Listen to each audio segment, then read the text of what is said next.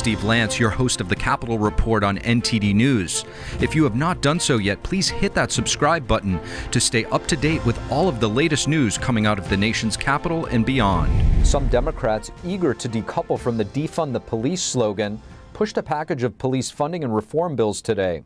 While some Republicans supported pieces of the package, others pushed back, claiming it will federalize local policing.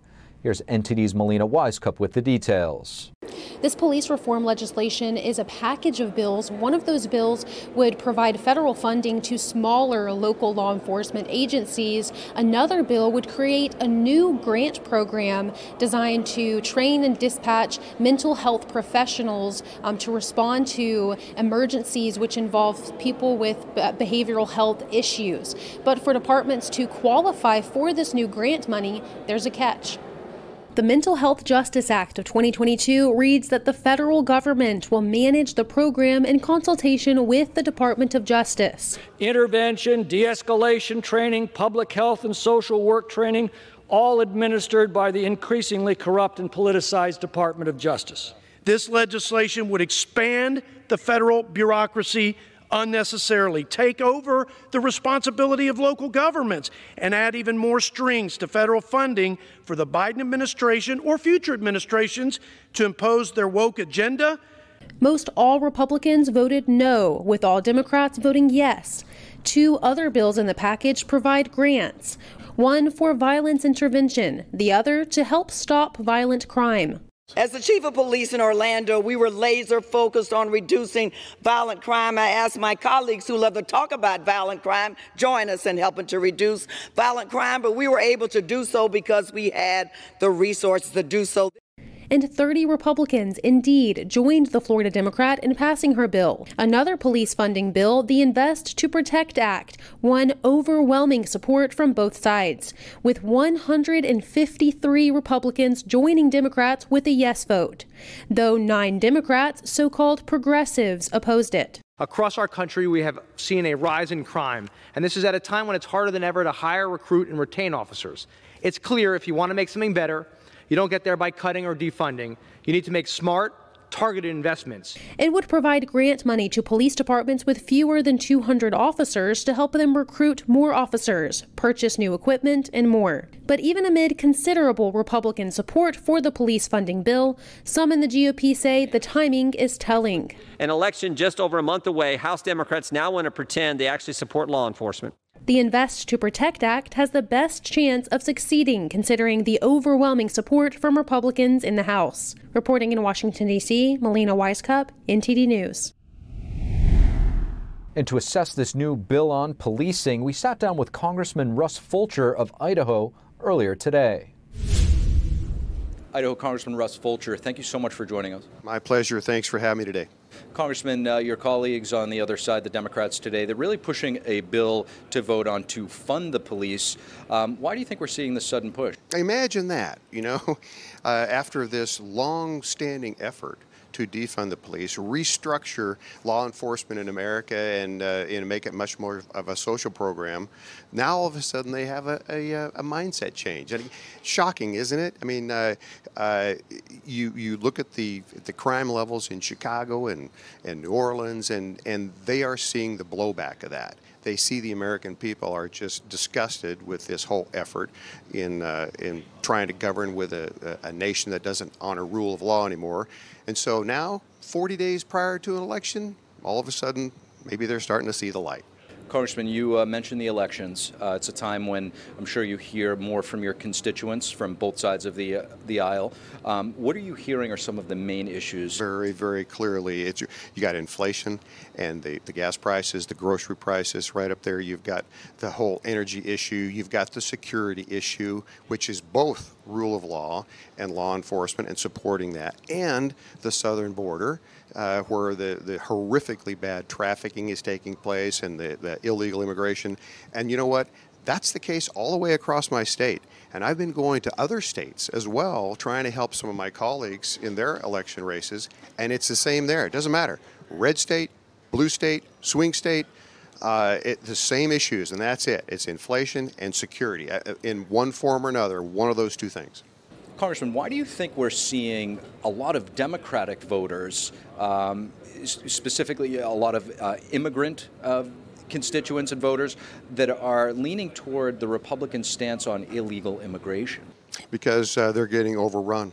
They're seeing the negativity that the mainstream media refuses to report or tries to filter.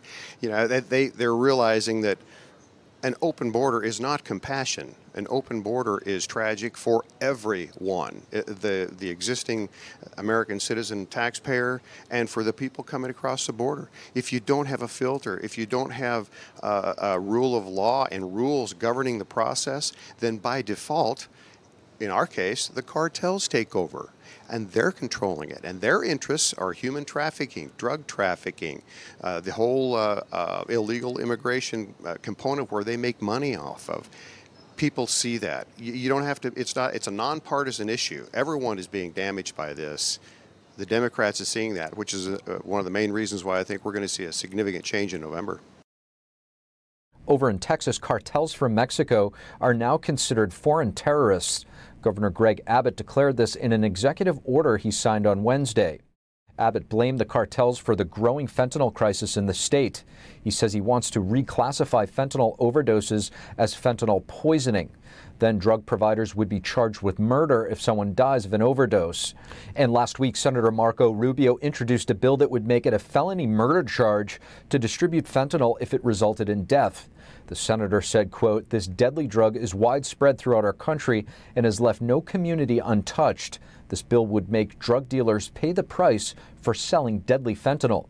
In Rubio's home state of Florida, authorities this week shut down a fentanyl operation and seized more than 8 kilograms of the drug. That's enough to kill more than 4 million people.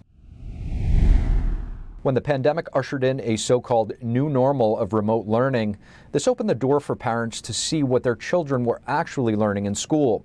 Well, what they found out might be surprising to some. Here to discuss, we have the founder of the nonprofit Freedom Forever, Landon Starbuck. Landon Starbuck, thank you so much for joining us. Thanks so much for having me. Now, the pandemic seems to have opened up a Pandora's box of sorts, with parents getting a bird's eye view of their children's curriculum. What have moms like you been finding? Well, we've been seeing an agenda, sadly, to sexualize children. It wasn't just the porn in the libraries, it's in the schools, it's on the Chromebooks. And this agenda to sexualize kids is about Marxism infiltrating the academic institutions from the top down. And we're seeing this erosion of childhood innocence. And that is fundamentally because they believe that children's innocence are a construct of cis heteronormativity that has to be dismantled. It's interesting, you mentioned Marxism. How widespread is this, and have you figured out what or who is actually behind this? Well, I think a lot of nefarious interests benefit from a Marxist ideological education. And I think that we've seen that all across the United States. In some form, Marxism has penetrated the education system because on a national standard, government education has to be allegiant down to the cellular level in the cities and the states. And this is why we're seeing things like school choice bills so that we can escape the bondage of these mandates that are Marxian theory, critical theory, and indoctrinating our children. Now, because a light has actually been shined on this situation, there is some pushback from certain groups. There's something called Banned Books Week going on right now, where librarians across the country who are in support of this can promote these books that you're talking about. What would you recommend to concerned parents out there? Absolutely. Well, my nonprofit Freedom Forever put out a call to action yesterday, encouraging parents to go and document, print out the printouts of the obscene content that they are promoting to children. I actually went to my library yesterday and had a conversation with a librarian who was proud to promote these banned books, yet she had no idea what was in one of the most problematic books, which is This Book is Gay, where they actually encourage kids to go online and meet adults on sexual websites where they give instructionals on obscene content. I can't even say some of this on air of what they're subjecting our children to. So once we had that conversation, we were able to take that next step, and that is what we've outlined for parents so that they can actually take action. Now, a prominent group called Gays Against Groomers has actually just been canceled by some of these major corporations. These are gay folks against all of this gender ideology that you're speaking about. What do you make of this?